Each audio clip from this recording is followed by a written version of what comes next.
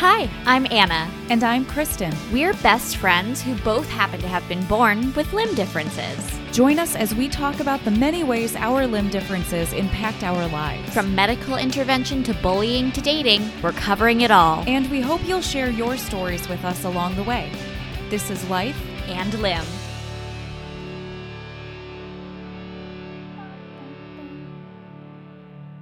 To do it all again. That's our song. Hi. What? Hey, Kristen. Hi. Hi. We were recording. No.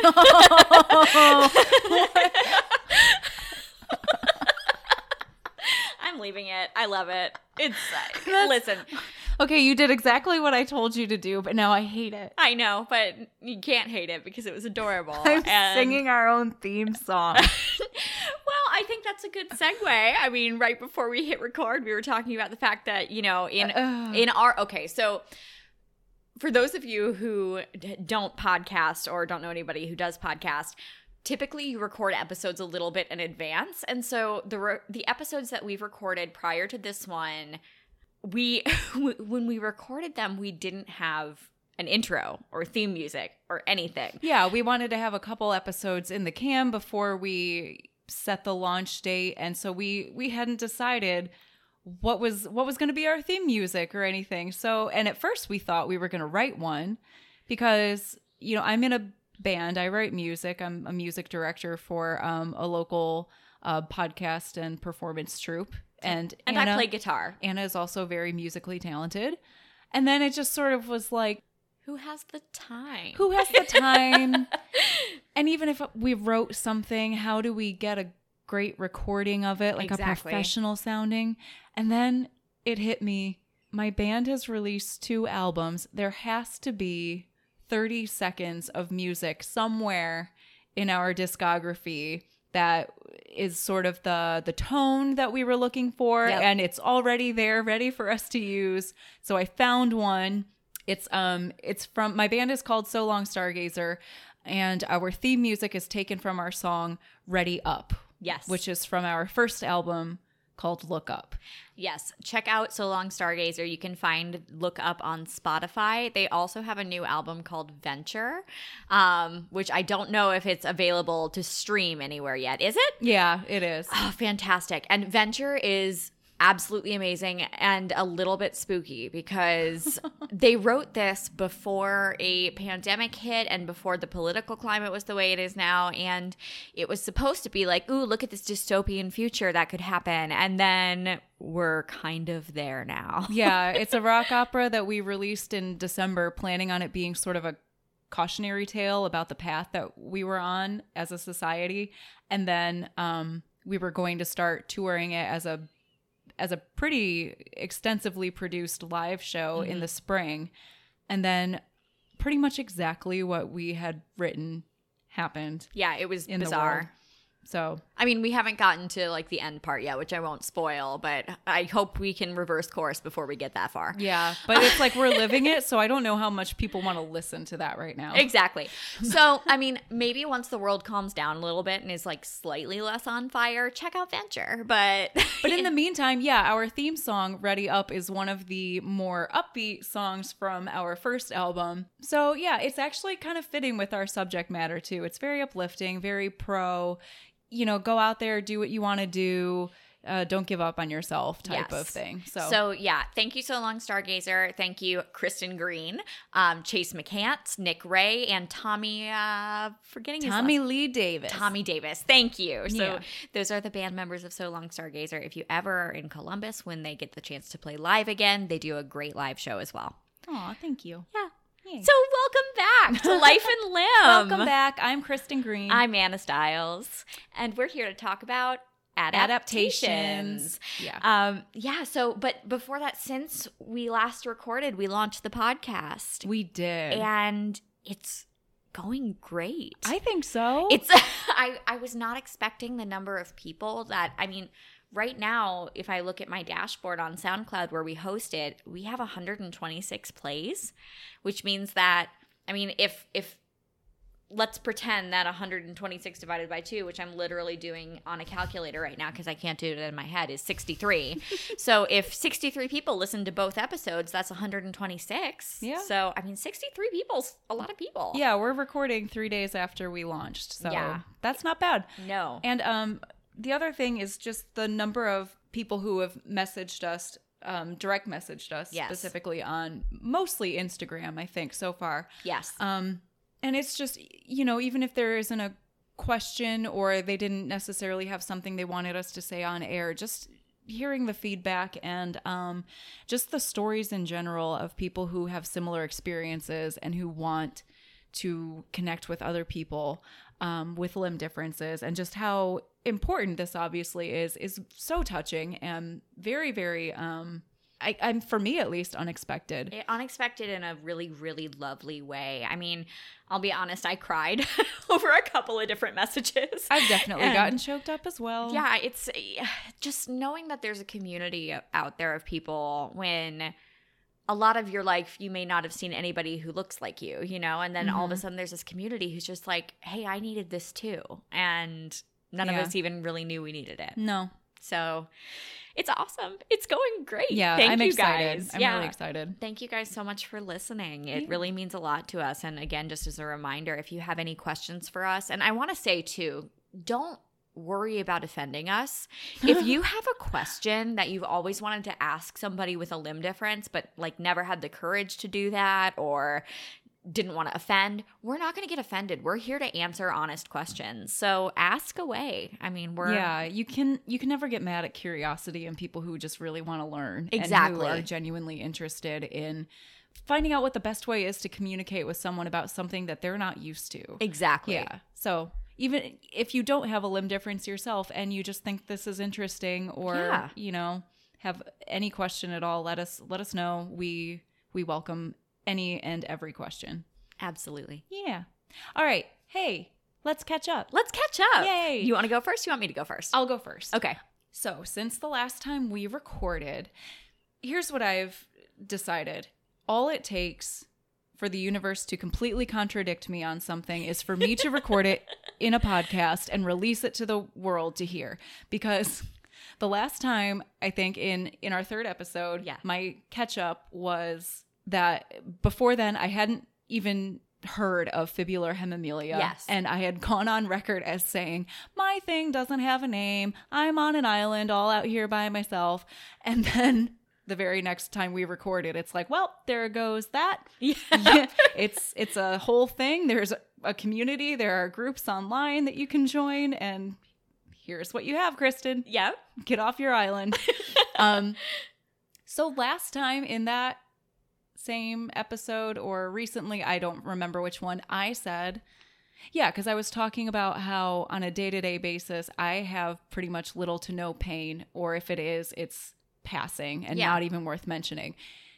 In the week after we recorded that, I had so much foot and ankle pain. Oh no. I was genuinely like, I jinxed myself. Oh my gosh. Like my screws are going to need to be removed. Something is going on. Oh no. So here's what I think it was. I think it was a combination of the fact that the weather it's significantly colder and it feels like it happened overnight. And I did mention that the circulation in my ankle and foot is not great. So I do have to be a little bit aware of when my toes and my foot starts to go a little numb, a little more so than other people would need to worry about. And then also the bottom of my foot is not a completely flat surface. It's a little bumpy, a little bony in places. And I live in an apartment that's hardwood floors. And I think I was just adjusting to that. But it felt like when I walked barefoot on the hardwood floor, it just felt like something was crunching or grinding. Ooh. And it was a shooting pain. No. And my foot has shifted in ways. Like a new callus has formed, or it just feels like the terrain of my foot has evolved a little over the years. My toes turn out more than they used to. And I thought, oh no, my foot has shifted in a way where walking barefoot on a flat surface is not going to be good for me. Like, what do I do? Oh gosh. It went away after a couple. No, it gosh. did go away, but I don't know what that was about than You said it. I said it. Okay, so you are only allowed to say positive things from now on. You are only allowed to speak on this podcast things that we want because to what come true. What I said was positive, that I have no pain, and then the universe was like, "We'll see about that." Oh, that's true. So be incredibly negative? I don't want to do no, that. No, let's not do that. Yeah. I'll just take the universe's humor as it comes, I guess. Sounds good. Oh gosh, I'm so sorry about that. It's fine. It wasn't even that bad. It was consistent enough and several days in a row. Yeah.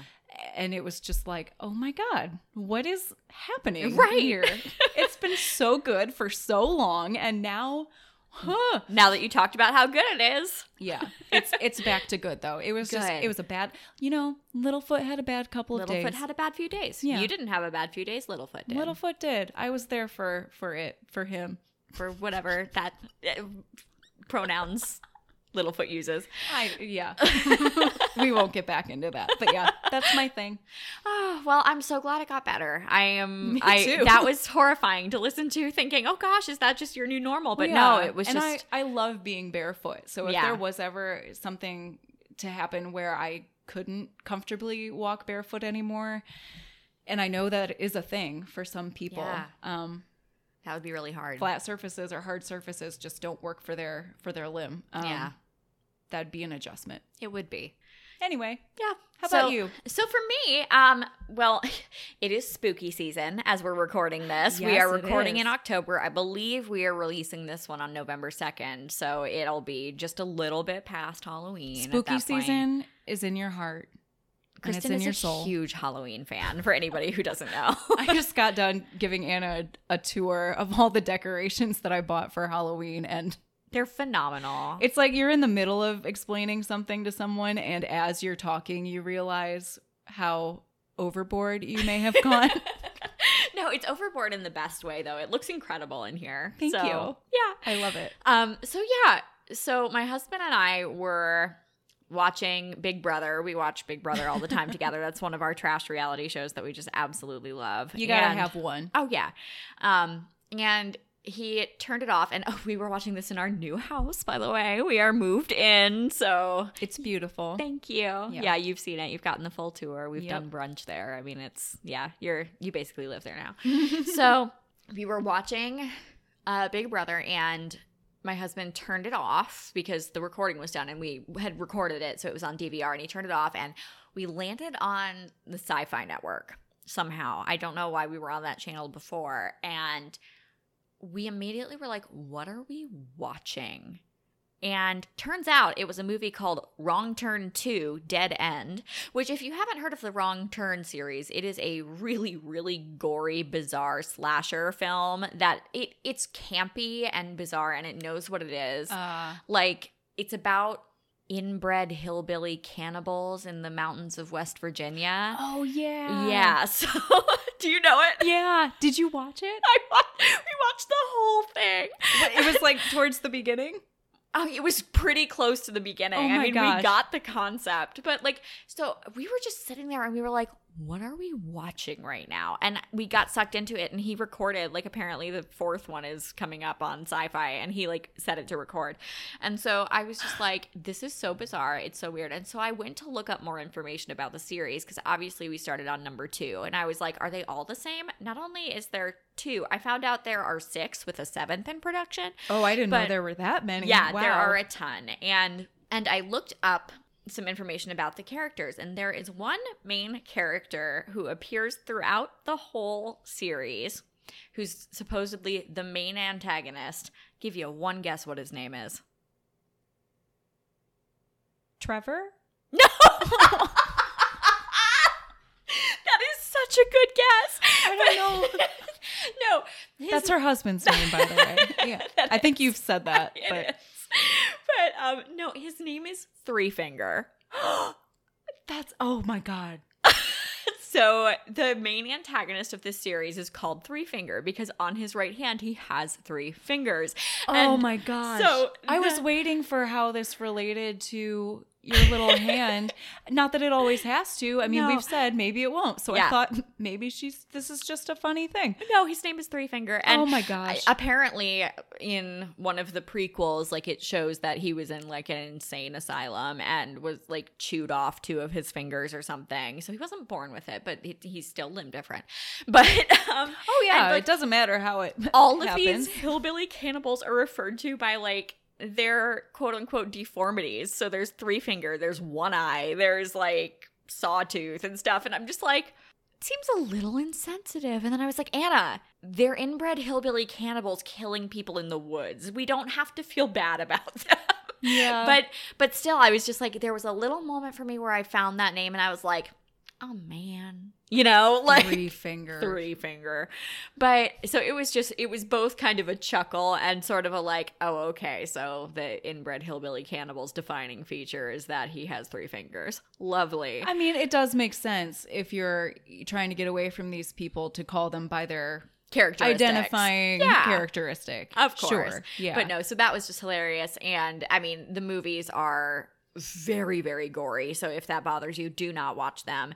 But if you're looking for like a very weird horror slasher series to watch this Halloween season, which is over now, maybe next Halloween. or anytime. Yeah, Wrong Turn. Really strange. I'm just so happy that you found that, because that's a really good catch up. Also, I didn't think that would be your kind of movie. Oh, it's really kind of not. It's just one of those things But it was where campy like, enough. It was campy enough that we were laughing and we were just like, we can't look away. It's like a train wreck, where like you want to not watch it and you just can't stop. Yep. That's my catch up.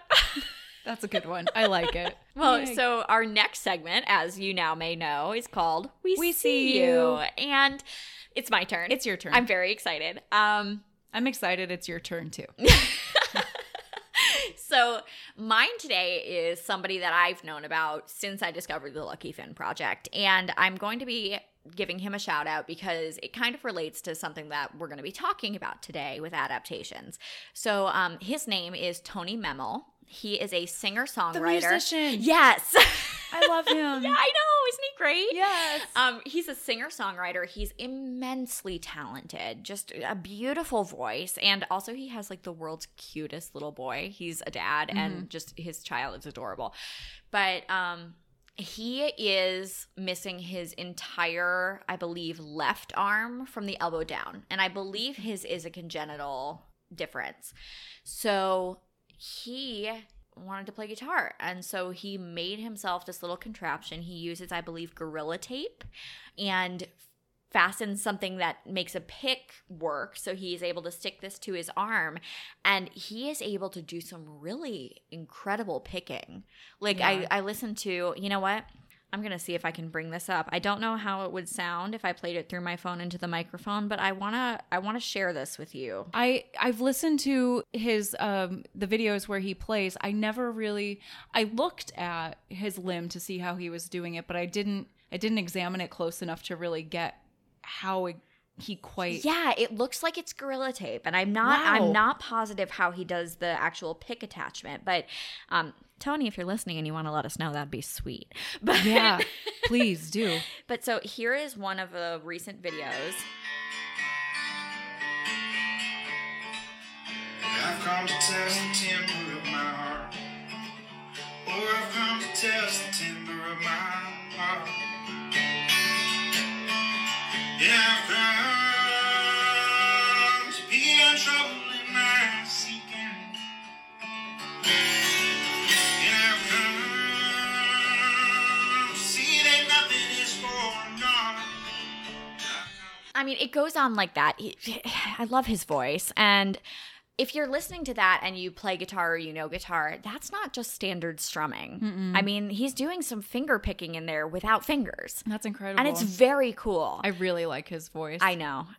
That's very much like if I'm gonna listen to something folksy or country, I probably Yeah. more Yeah. folksy. Yeah, that's the Yeah. type of vocals that I just love. I know. I gravitate towards that too. And he's the one who actually wrote the Lucky Finn Project's theme song. Did he? Yeah. And so I didn't know that. it's really adorable. If you look up the Lucky Finn Project online, there's a video from one of their weekend events where his theme song is the background music playing, and it's just wonderful. So, I mean, big shout out to Tony Memel. He's going around and he does talks for like elementary school kids about difference and plays them music. And like, he's just doing really awesome work, and his music is great. Please check him out. He's wonderful. That was a good one. Yeah. And it fits really well with our conversation that we're going to be having today. It does. Which is about Adaptations. adaptations. Yeah. How do you make things in the world work for you Yes. when there isn't an obvious way Exactly. for them to work with your limb difference? Exactly. Yeah. So I've got a couple in mind. I'm sure you do as well. Oh, yeah. I think one that we have in common is clothing. Yes. We both, Yes. namely accessories. Mhm. We both definitely have to do some finagling for like gloves on my end and shoes on your end. Yeah. And we kind of talked about this when you did your shout out to Savannah about how she tied the fingers of her gloves together, Yeah. and I was shocked.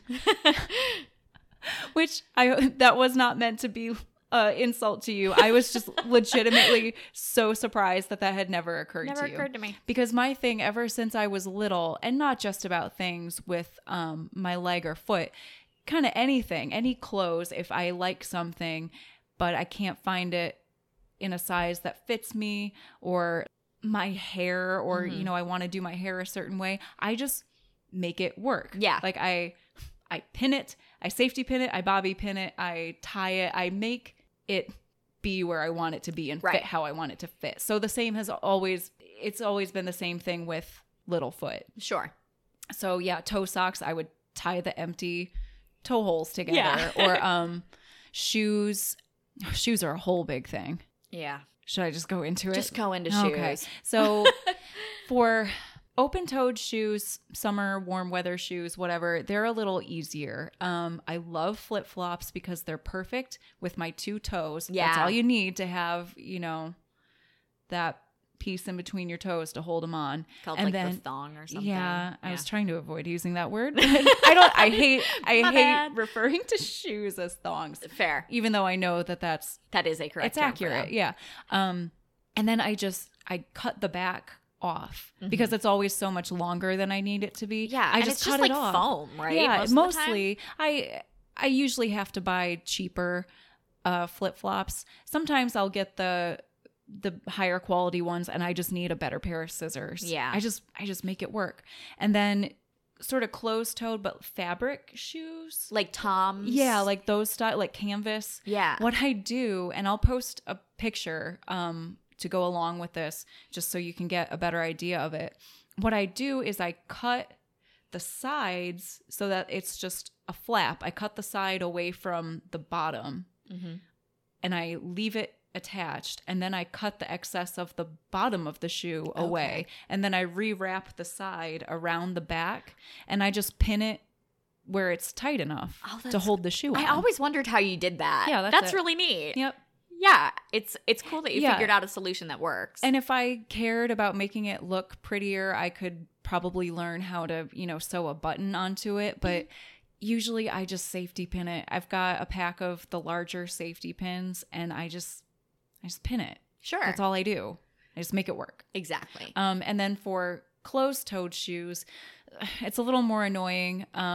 So I either, if it's a boot or something that ties up higher onto my leg, sometimes I'll just buy one pair of shoes and I'll just tie it tight enough and it goes high enough up on my ankle or up onto my leg where it will stay on. It's a little awkward having so much toe area that's not filled. And even if I like put a sock or something into that space, it just still feels awkward. Sure. Especially on stairs. Like I've gotten so used to how much room I need to leave, you know, in just your natural stride. Right. So I'm always like banging the front of a shoe when I wear the That same makes so size. much I'm always sense. banging it on stairs or into things because I'm not used to my foot on that side being that big. That makes total Yeah. sense. Otherwise, if I want it to fit, or if it's not a shoe that like laces up or that I am able to make stay on that foot, I just have to buy 2 sizes. Yeah. And the hard thing with that is that my left foot is a 8 in women's, and little foot is about a 13 or a 1 in kids. Wow. So it's a big discrepancy. It's a big discrepancy, and they don't. it's not even the same like clothing size. Yeah, a lot of category. times, yeah, they'll make a kid's shoe that is similar to the women's shoe, but it always has a more childlike feature about it. Like they put a little glitter flower on the side. Sure. Or I don't know, it doesn't quite match up. But usually I can find a kid's shoe in the biggest size they have that will fit my left foot. Okay. And I know this is kind of recent, but I remember I sent you a link to Zappos now. Yes. Has a new adaptive line where you can buy Individual shoes. Yeah. It's a little limited right now. I did browse it. There were some good basic options on there. I'm hoping that it expands, that this idea catches on. Yeah, it's just, it gets really annoying having to pay for 2 pairs of shoes. Yeah. So I always have to go for cheap shoes. Right. And they end up costing me what like one good pair of shoes would cost someone else. in the long term. Yeah. Yeah. There's that whole there's a story or a moral lesson that I saw somewhere about like the cycle of poverty, where it's like the man who can afford a good pair of shoes will never have to buy those shoes again, whereas the man who can only afford the cheap pair of shoes will end up paying so much more over the long term because he has to keep buying the cheap pairs of shoes. Yeah. That he gets caught in that cycle. So it's kind of similar with It you. is. It really is. And I mean, it's not that big a deal for me. I've got my system down pretty well. Yeah. But I do remember just those moments of frustration that it would take longer and you have to try harder to find the thing that's going to work for you. Right. So, yeah, that's my shoe process. I make them work. Yes. And so I always, when I was growing up, oh, poor me, I can't wear gloves, right? And then I met you and I was like, oh, this is less of a problem because I don't walk on my hands, like. Yeah, that's the thing you want. And especially for women, like shoes are Right. stereotypically A big deal. A thing for us. Yeah. Yeah, so for me, it's not only something aesthetic where you want them to be cute, it also needs to be incredibly functional. Right. And finding a combination of the two in a way that works for me can be very annoying. Exactly. Yeah. Yeah. So gloves are not nearly as big of a deal, but they're still an annoyance. I mean, it's one of those things where, I wore mittens as a kid and that worked fine. And as an adult, mittens are still an option. However, I've noticed that because I have so much space in a mitten on my little hand, it tends to get colder than it would if I had like all the other fingers. So gloves are better for me, but what I've done in the past is I have had the ability, or somebody else has done this for me, they'll take a set of, typical gloves and modify them by cutting off 2 of the fingers and part of the hand and sewing it back together. And it works. It's a temporary fix. It doesn't fit quite right. You know what I mean? It just never is quite the right fit because, I think I talked about Phil, my finger that I didn't know what it was. I'm not sure if you have Have yet. I introduced Phil? I don't think so. Okay, quick recap if I haven't. I have a thumb, I have an index finger, and then for a long time, I didn't know that I also had a middle finger before I knew it was ulnar longitudinal deficiency. So we weren't sure what my last digit on my right hand was. And so it kind of bends in a weird way and like just has a little curvature to it that doesn't make it look like it matches any of the other fingers on my left hand. And so I just called him Phil, the phalange, for a really long time. And even though I now know he's my middle finger, he's still Phil. It's just Phil. Oh, of course. Yeah, he'll always be Phil. It's like we were talking about like your personification of your foot and leg, and I didn't even think to mention Phil. I, in passing, thought that you would bring it up, and then we just sort of got on to other things. But I remember thinking afterwards, I'm really surprised that she didn't bring up I Phil. didn't mention Phil. Dang it, Yeah. I'm sorry, Phil. Now That's I feel right. bad. You apologize to Phil. I know. But so what I was saying is Phil is shorter than a typical middle finger because it's set farther down because of the way my hand is shaped. And so if you cut off the last two fingers on a glove, I get all this extra length that is totally unnecessary and just kind of flops around. Because it's made for a typical Exactly. middle finger that is the longest. That is the longest finger. Ah. And Phil is not the longest finger on my right hand. I didn't think about that. Yeah. So it's not always the best solution, but it's better.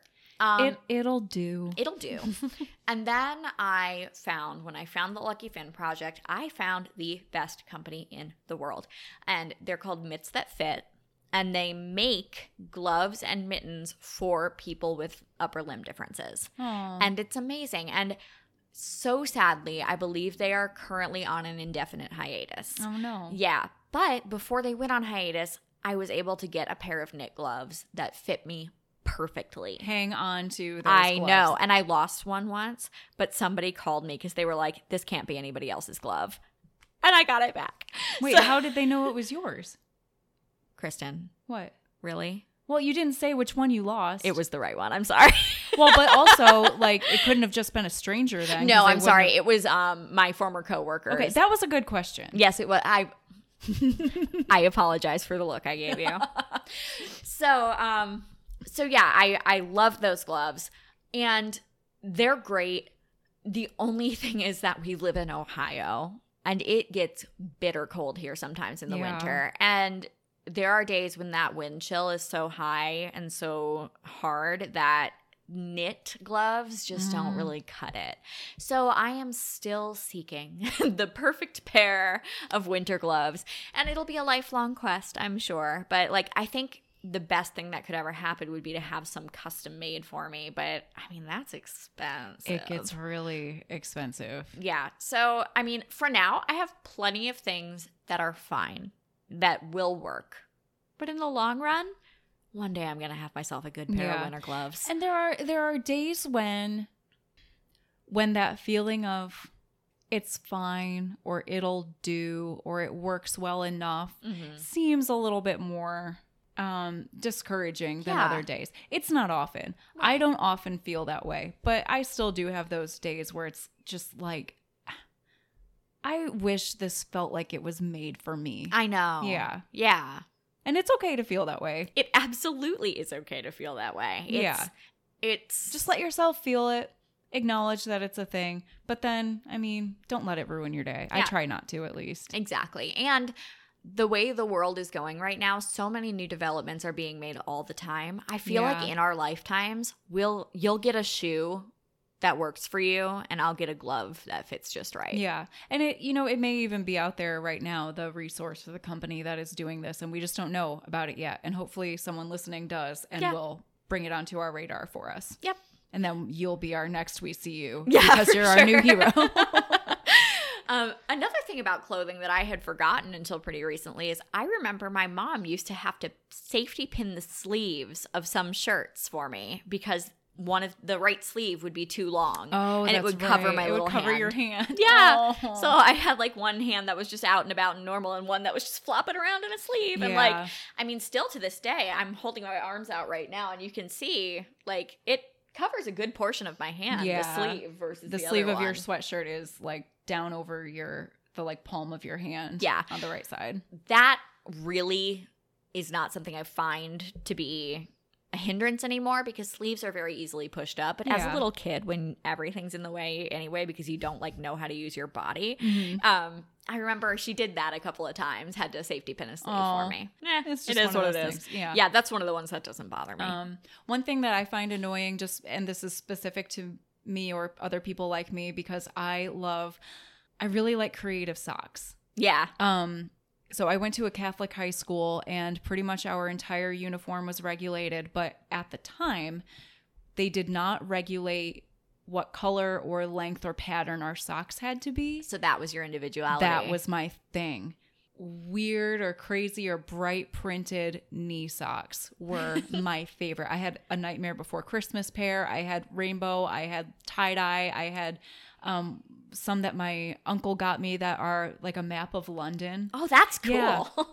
And after I graduated, I think they did eventually regulate that your socks had to be like a solid color in only like 4 options. Right. So I made it through before they were able to do that. But a thing for me is with knee socks or over the knee socks. I absolutely love them, but in order to get the line to match where it falls on my left leg, I usually have to leave space in the foot, like in the toe. That makes sense because it would come up higher because on your little right foot leg. is so much smaller and actually like shorter as a foot. But then also because that leg is so much thinner, it just, if I pulled it all the way up, it would be significantly higher up on my leg than where it lands on the left side.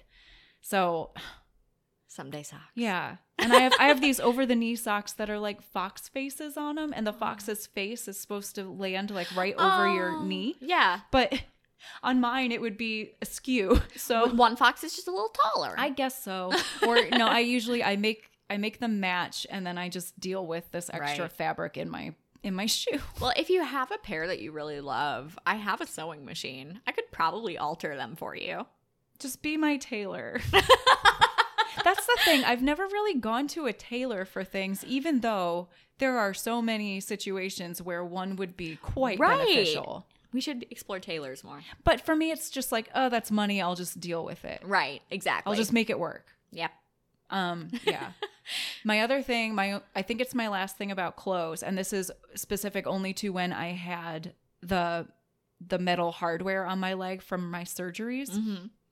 It wasn't as bad in the summer months. And I'm pretty sure at least my first surgery, the majority of the time of it was in the warmer seasons. But getting pants up over that huge metal brace. Oh my gosh. Sometimes it yeah. didn't fit through the hole. No. So I remember, and even, this is weird to say, but especially as a little kid, you're a tiny little kid. Your legs and your body is so small. I don't even think my underwear at the time without snagging. Oh, wow. Because there were some, they like curved the ends of the pins down, but there were still some edges on that thing. So to avoid snagging it, I remember my grandma took a couple pairs of my underwear and some shorts, and she cut the sides and then put Velcro on them for me. Oh my gosh, what a good solution that is, actually. It was great. And then my second surgery when I was 13, it was ridiculous how baggy the pants I wore were. Oh. But at the time, these incredibly flared pants were they were not in style to the extent that I had to wear them, but they were at least available to me. Right. It was so, I don't even think I have pictures of that, but just, 13-year-old me in my ridiculously baggy pants. I guess I had never even thought about that. The pants having to go over the halo. Yeah. I mean, that is something you would have to work out. Yep, that's how we made it work. The Velcro's a good idea. Velcro and some flair. Little flair. Oh, yeah. Well, the next one I want to talk about is one that is probably the most common question I get asked. Okay. And it's twofold. Both of them have to do with writing. Surprisingly, one of the most common questions I get asked is, how do you hold a pencil? Oh my gosh. And you mentioned this. Yeah, and I just always think, how do you hold a pencil? Like, pick up a pencil right now, Kristen. So Kristen right now is holding a pen, and she's holding it with 3 fingers. The other 2 are doing absolutely nothing. They're free to move. They're just in the way. So it's funny, whenever people ask me, I either say, well, how do you hold a pen or a pencil? And they do it, and they're like, oh. Yeah. Or I just pick one up and show them, and they're like, oh yeah, never mind. I guess that works. I will say I occasionally hold it. I think it depends on how much writing I'm going to be doing. Sure. Sometimes I'll switch and I'll rest the pen on my 4th finger, my ring finger, instead of my middle. And in that case, I guess. But like, I think a good portion of people write with 3 fingers. I think so. Yeah. It's either 3 or 4. Your pinky does nothing. But you can do both. Yeah. Yeah. So I never had to adapt anything because that's just natural. But it's just weird. It's so natural that people don't even realize that they're not really using two fingers. Exactly. Yeah. And then the other one is typing, which is that's actually a bigger question because people are trained a certain way of typing. If you have ever taken a typing class, you learn those home row keys. And in a typing class, you are taught every single finger has a job, and that's all 10 of them. And so for me, I was really lucky that I grew up with a dad who is a software developer. And so we always had technology in our house. I was on a computer from the time I was like 2 years old. I played Mickey Mouse Colors and Shapes. That was my computer game. And it used the keyboard. And I don't know if he did this intentionally or not, but my dad was really smart to get me on a keyboard really young and let me figure it out myself. Yeah. Because I'm actually a really fast typist. I average about 82 words per minute. Yeah. I did a little typing test earlier so I could talk about it. So, which I think is higher than a lot of people. Yeah, that is pretty good. I was one of the fastest in my word processing class in high school. And it was funny. The teacher on the very first day of that class, we got introduced to the home row keys. And I just called her over very quietly and I said, hey, so this isn't going to work for me. And she just looked at me and she goes, I see. Yeah. And I said, I have a way of typing that has always worked for me. And she's like, can you show me? And I said, absolutely. And I showed her and she was like, that'll do. Because she realized I was fast. There was nothing we needed to adapt to make me more efficient. So I just skated through that class because everybody else had to relearn how to type, quote unquote, the correct way. And I just already knew. Yeah. So what happens for me when I type is typically my left hand covers a lot more of the keyboard than a typical person's hand does. So you just kind of shift the middle over. Exactly. So my right hand is responsible for probably everything from, if you're looking at a keyboard, like U, J, and N over. My left hand gets all of the other stuff left of that. That makes sense. Yeah. And it just works. And I mean, maybe I don't know if I'm explaining it very well, so maybe I'll post a video of me just like typing something. But yeah, it's always worked for me. And I really credit my dad and my mom with that for giving me computer access from like the time I was a toddler and just letting me run with it and letting me develop my own system. Yeah, anytime you can learn something like that, especially if you have a limb difference that's going to affect it, if you can learn those things at a young age, that's so advantageous. Absolutely. When it just comes naturally and you're not even thinking about it. Yeah. Yeah. That's awesome. Yeah. How do you hold a pencil? It's seriously the amount of times I have been asked that question throughout my life. I get it. Like, I do get it, but it's just funny that it's the most common question and it's the like least of your worries. I saw a story, and I cannot for the life of me remember who it was online now, of a young woman who was missing an arm, and she got the same question: how do you hold a pencil? And she just slowly picked it up with her other hand. Oh, that's funny. It is funny. Just the things that people think to ask. Like, it's funny to us because we just know how we do it. Like, not to make fun of the people who ask questions. No. It's just the things that you don't think about if you don't have to. Yeah, and it's nothing that I'm like offended about. I actually get a kick out of it. It's a little joyous moment for me where I'm just like, anytime we can find humor in this stuff, it's great for us. It is great.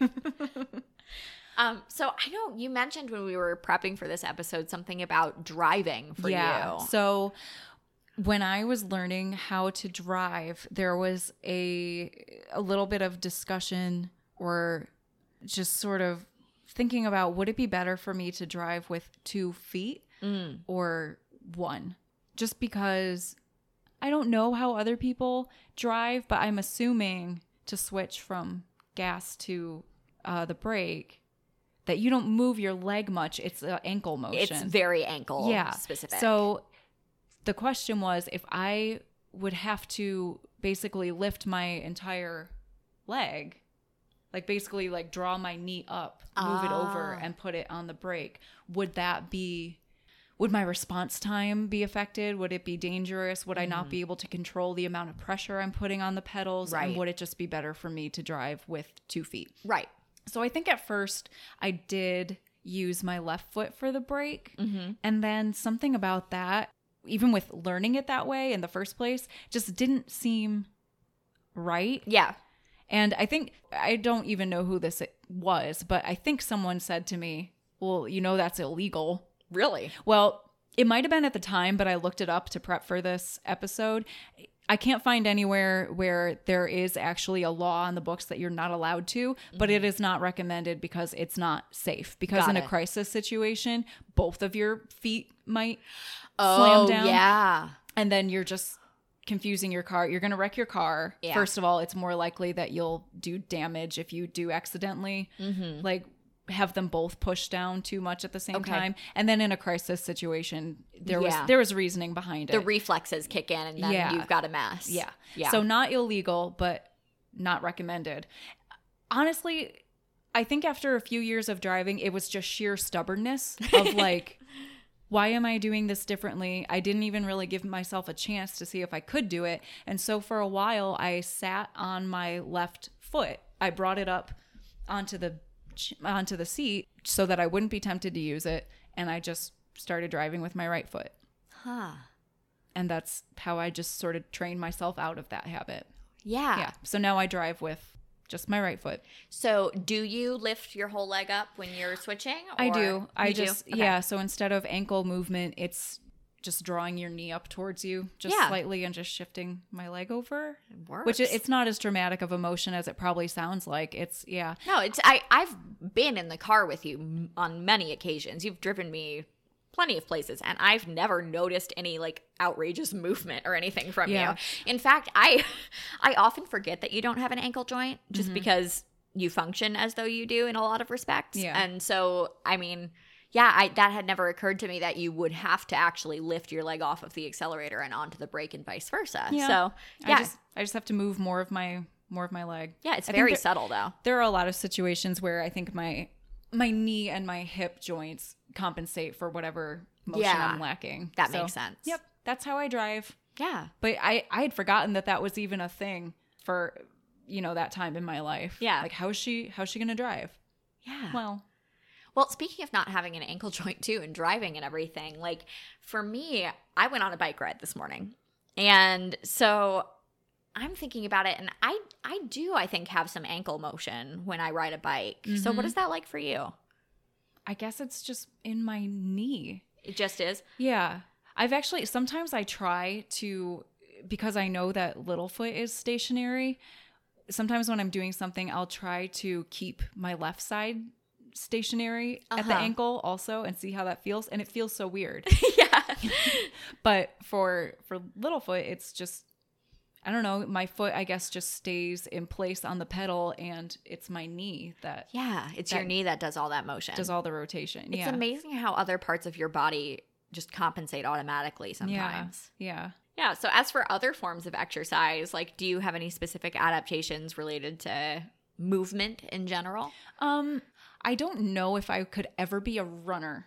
I don't know if my leg or ankle could take that much just pressure and that much like impact. Yeah, that much impact. Yeah, just it repeatedly. Running is a high impact activity for sure. I've never really been a runner. Yeah, if you don't want to, why even worry about it? I mean, sometimes it's like, I romanticize the idea. It'd be so nice. It'd be great to be a runner. Yeah, you should see me when I run. It's ridiculous. Yeah, I'm probably a tomato. be the same way. I am a wet tomato. It's probably for the best that I stick to like biking or just walking and hiking. But you walk a lot. I do walk a lot. I love to walk and go for hikes. Let's see. So something else would be like squats.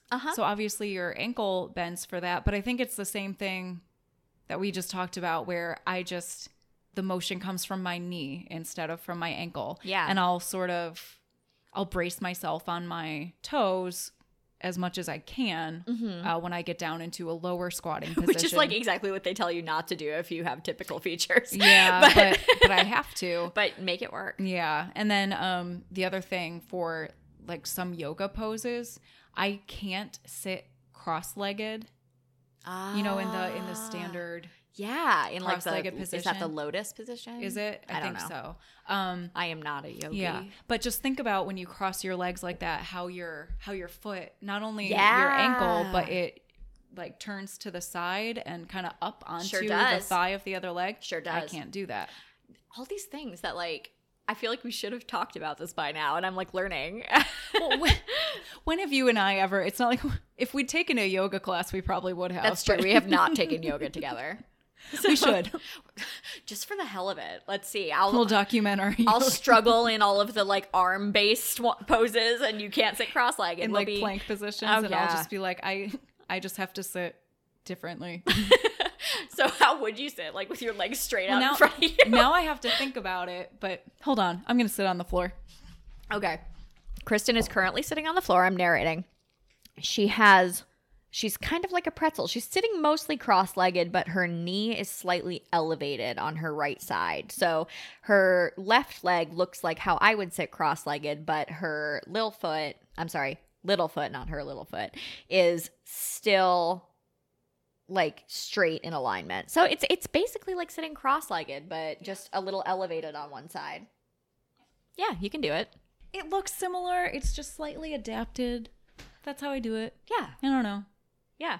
We'll post a picture if anyone cares. I don't know. I feel like people like to see pictures of Yeah, stuff. and And we need content. content. Everything is content. I'm a marketer. Everything That's comes true. back to content. It comes in handy.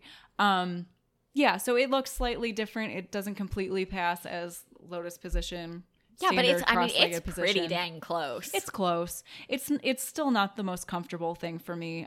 But anyone who has an instructor or a coach who would get weird about you Yeah. just adapting certain positions or movements or whatever, I've never encountered that. yeah, So, no, exactly. you Any just- good coach is going to find something that works for you. Yeah, or just trust that you know what works for you and Yeah. that you're still doing Like your closest version of what they're trying to do. exactly. Like I did a few sessions of personal training that came with a free gym membership that I got a long time ago, and I very explicitly stated to her, I was like, I have never done a push-up. They are very difficult for me. I still can't do a full one. I can get about a quarter of the way down and then I have to come back up. And so she modified it where, you know, most people are like, well, just do it from your knees. I'm like, no, you don't understand even that, you know? And so That's still a lot. it's still a lot. And I feel, and the thing is, it's frustrating sometimes because I feel like my left arm could do it and my right just isn't there. So what the personal trainer did is she took one of those Bosu balls, and it was one of the half ones. So it's like she put it on the floor and had me put my arms on that, and it raised me just enough that I could do a full push-up at an angle. That's a good idea. Yeah, and so- just sort of take your the angle of your body to a less Exactly. Okay. And so, I mean, I see it sometimes as wall push-ups. So people will lean against a wall. And then what she just did is she did it on a lower level, you know, at a more significant angle. And so that's something I can do. And I am sure I could work my way up to a full push-up. I just don't want to. So I mean, I was thinking I hate push-ups and I have no excuse for my upper body to not Exactly. be strong and capable. Oh, yeah. I just hate them. Exactly. I am so cardio focused in my exercise. I really, really enjoy running and walking and biking and hiking and all that sort of thing. And of course, I married a weightlifter. And he's the kind of guy who can, I think his deadlift PR is like, it's over 400. I don't know. He lifts a lot of weight. But see, that's And- great though, because it's your weak spot. Exactly. So if you did want to, he could help you with it. And what I was going to say is when COVID hit, we got a bunch of workout equipment that was just kind of in our garage. And we found that I was struggling with like bar and dumbbell exercises because my grip is just not all there. And he was just like, well, you know, they make lifting hooks for people with typical limbs who just are lifting really heavy weight and need some pressure off of their fingers. And so I got a set of lifting hooks and I deadlifted 100 pounds. I didn't know about those. And now I'm really curious. Yeah, it's Because it's the same thing for me where it's like, I feel like the weight isn't the problem. It's just, I can't. grip it right. Yeah. Yeah. Look into those lifting hooks. You can get them on Amazon. I got a pair that are pink because that's who I Why am not? as a person. And I mean, like for me, lifting 100 pounds of anything is massive because I've struggled to lift heavy things my whole life, partially because I'm just weak and partially because I have a limb difference that makes my grip strength a little bit lacking. And so getting that lifting hook and like successfully completing a 100-pound deadlift was like pinnacle moment for me. It was just really cool. Life-changing. Yeah. So they make You things. are She-Ra now. I'm She-Ra. Yeah. And I mean, I've even seen one-armed athletes competing CrossFit who just fashion these hooks for themselves and it works. So there's a way to do whatever you want to do. Honestly, it's What a world. Yeah. That's awesome. It's cool. Then I have notes for myself on my computer, and I just want to make it very clear that I put exercise and hobbies in two totally different categories because Well, for me, sometimes you don't want to exercise. Exactly. So they can overlap, but it's not a. oh yeah, The Venn diagram is not a circle. it is my husband's hobby. I mean, it for him it is a circle. For me, the circles are two and separate. So. There's no overlapping. But no, honestly, running is kind of becoming a hobby for me. But like most of the time, I exercise because I know it's good for my health, not because I want to. So Yeah. yeah. Okay. But hobbies, Yeah. So your hobbies that are not exercise. my hobbies that are not exercise, Yeah. and both of us, when it comes to hobbies, I think we're very creative people. We know that about each other. Mm-hmm. So most of my hobbies are related to like music or crafts or acting. You do a lot of crafts. I do so many crafts. Okay, so and we kind of talked about this with your shout out to Tony earlier. Yeah. But you also play guitar. Yes. So I'm very out of practice now. But She always says that, and then when I do get to hear her play, it's beautiful and amazing.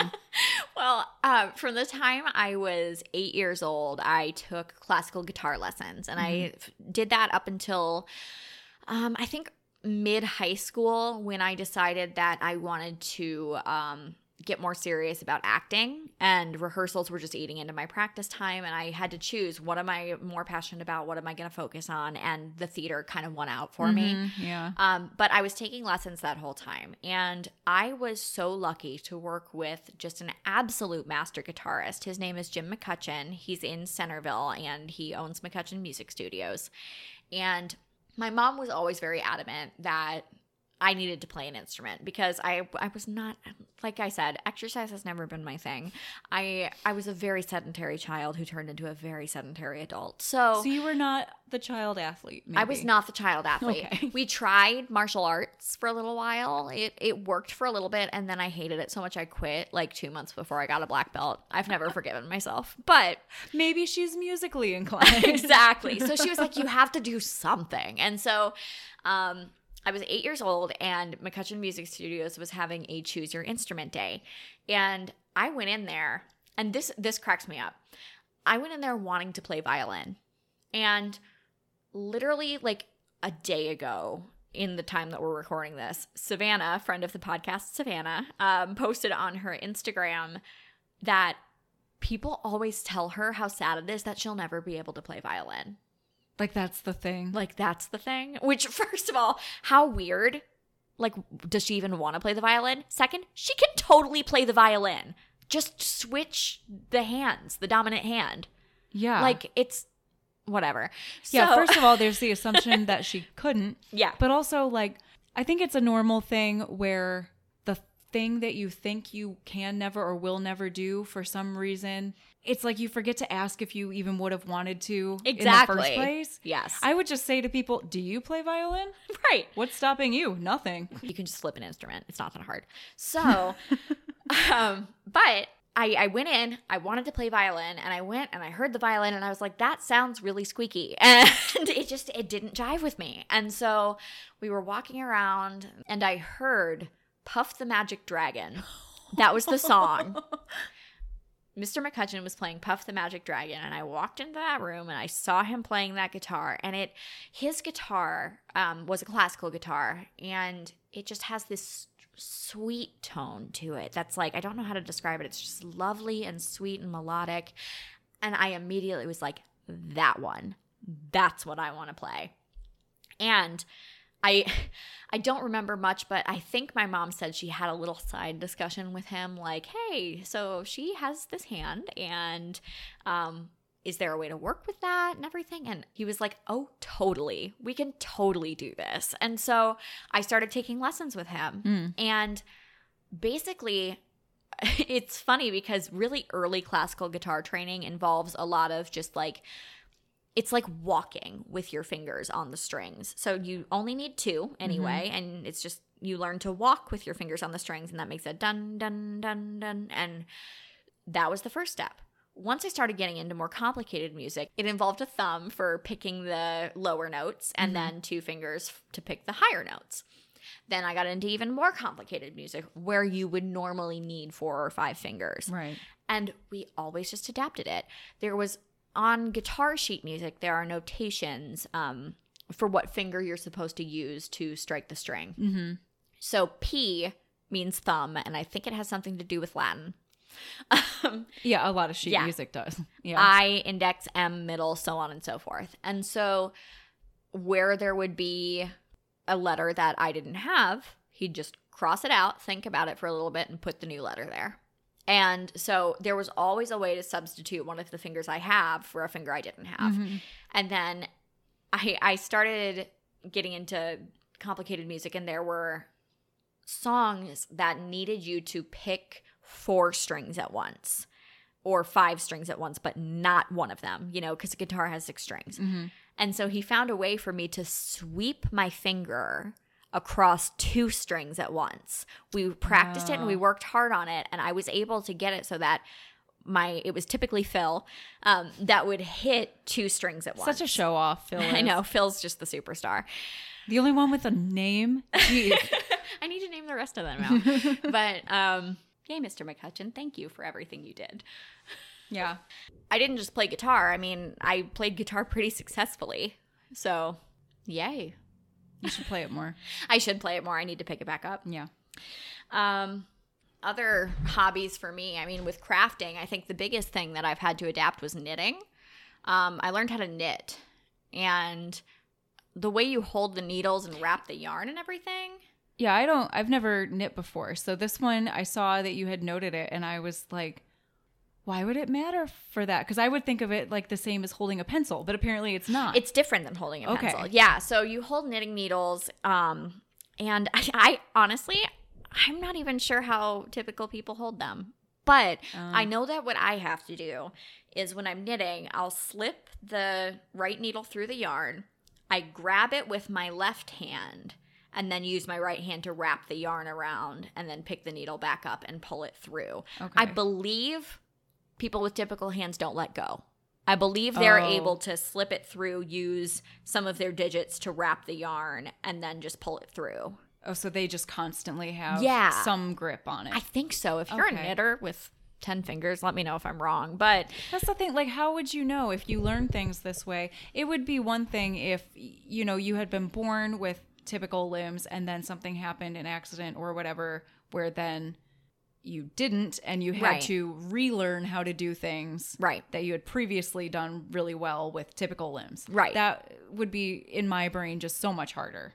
Yes. But for these things, a lot of it is just, this is how we learned it. And it just comes naturally. And it's like, I don't even know how you would do it differently. Exactly. Yeah. So, I mean, I've knit little baby sweaters for all of my cousins. I crocheted a scarf. You did crochet a scarf, and that scarf is awesome. I didn't use Littlefoot to do it, but I still did it. But you still did. I did. Yeah. So yeah, and you're musical as well. Yes. And I believe, okay, this is either going to sound really smart or really stupid.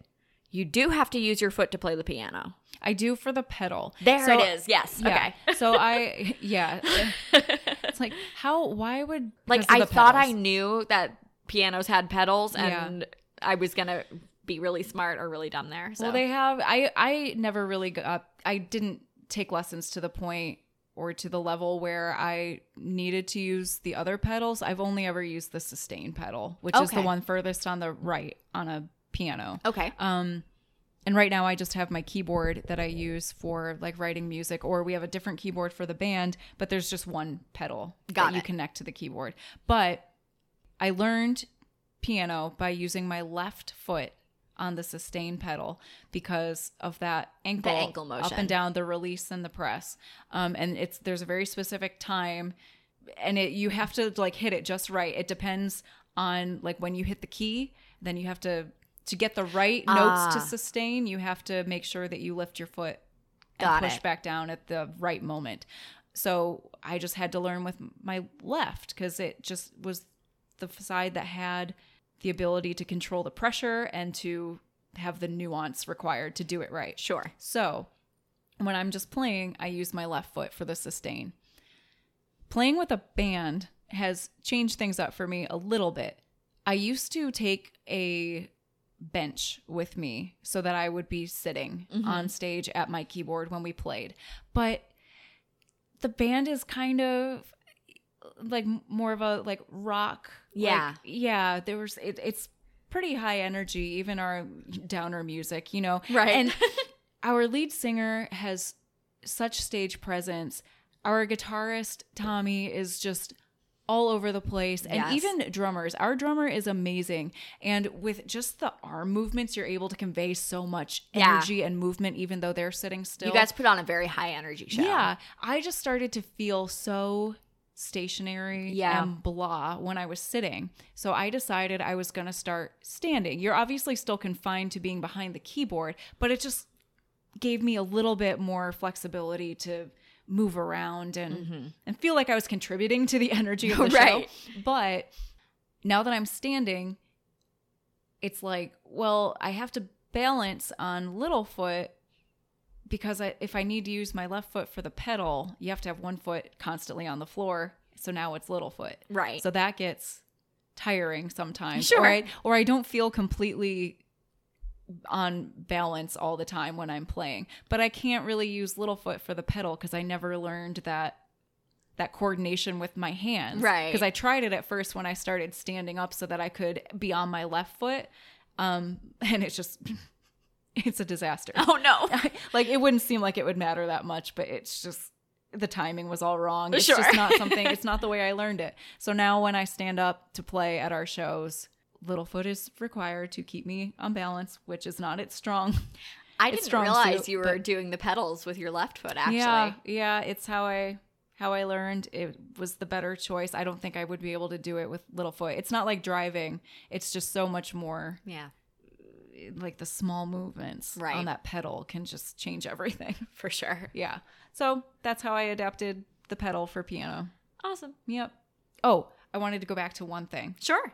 Rollerblades. Ooh. For exercise. Yeah. I was so excited when rollerblades came out and they got really popular and replaced roller skates. I was always pretty good at roller skating. It worked fine. Kind of just like a shoe. I just would need to make sure it was on tight. But rollerblades were phenomenal for me. When everyone else was complaining or just noticing like how fixed your ankle stays in rollerblades, they were like, I don't like that it holds my ankle in place. Like, it's weird not being able to move my ankle. Whereas I was like, you don't have to move your ankle for this. This is perfect. So rollerblading for me is something that I love. And the one thing where I felt like I had an actual advantage over other people, because I'm like, this feeling is it's so natural. Yeah, this is how it feels for me all the time. That's fantastic. Yeah, I love it.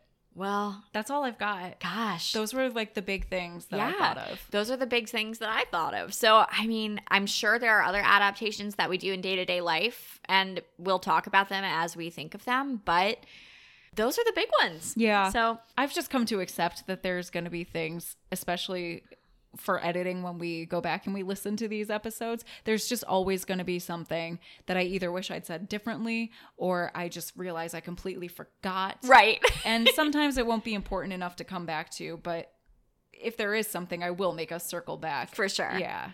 Awesome. Yeah.